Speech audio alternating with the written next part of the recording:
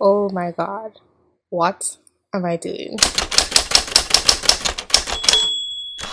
Hello, welcome to Just Thinking Out Loud. So, after the tragedy that happened in Vegas and all of the talk about gun control, I thought that you guys would be interested in hearing my opinion on the topic and gun control in general.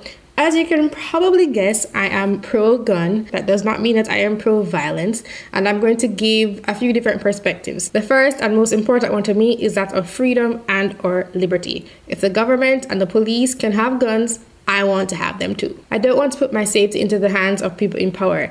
That's stupid. They have no obligation to protect me.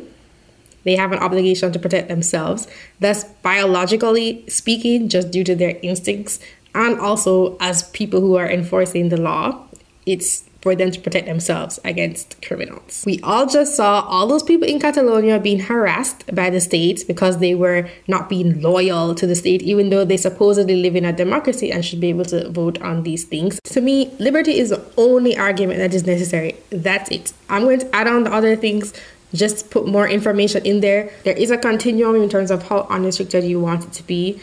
But people who talk about how if you just don't have any guns, then nobody can be violent. Well, you can kill people in many different numbers of ways. You can also make your own guns. That happens in the place that I am from. Just because they have laws that say you can't buy certain things, it doesn't mean that you can't make your own weapon. And the whole point is that you don't want to put yourself at a disadvantage to other people. Or you know what? Maybe you do and you don't mind putting your life in the hands of other people, but I don't want to do that.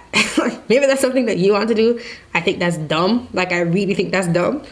I don't want to do that. We are a hierarchical species and there is a dominant structure. And once you have these laws that say who can do X and the other person can't do Y, there are people who are going to rise to the top and take control of that. The second perspective I have is that of being someone from a country that has a very high per capita homicide rate. At one point, it was the highest in the world. First of all, in Jamaica, gun violence came about due to political parties trying to pit people against each other, and that's how it came into the hands of the citizens. I still don't know why people trust the government, and depending on how much you watch my videos, you will understand why I'm so anti-government based on my own experiences and upbringing. I mentioned in one of my previous videos that there was one night that my father and I were worried about our safety, and we only had knives. Okay, and if somebody were to come and attack us, we would be up against guns.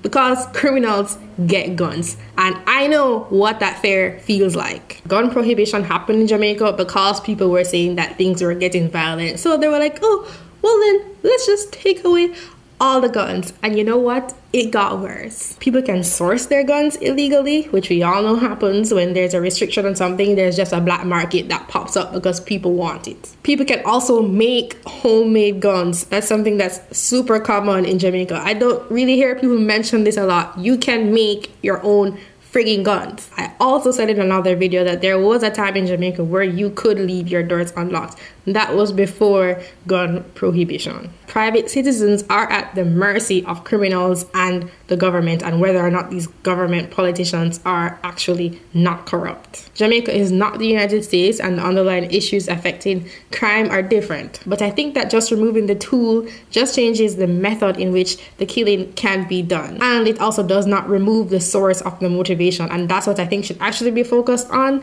and that's what my third point is about. Also, this mass shooting that just happened with several hundred people injured and about 50 being dead through shooting. Just remember that there was also an incident in Nice, in France, where there was a truck and it was about the same number of people injured. You do not need guns to kill people. You don't.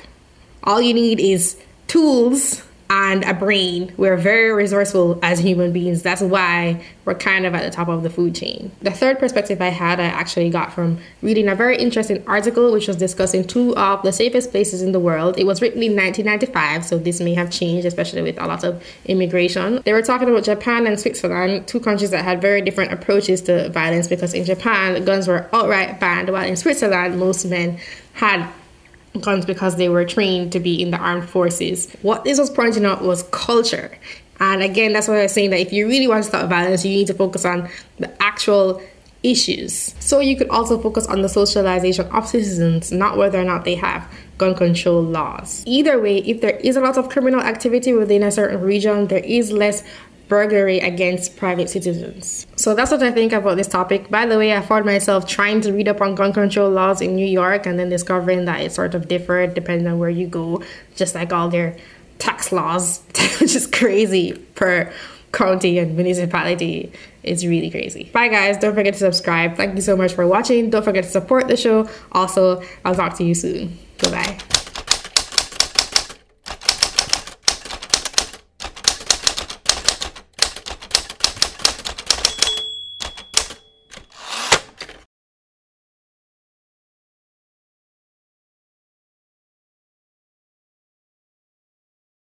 Some part of me wants to be like, nope, it shouldn't be restricted, because once you have specific bureaucracy and laws in place, then only certain people tend to have access to those things. But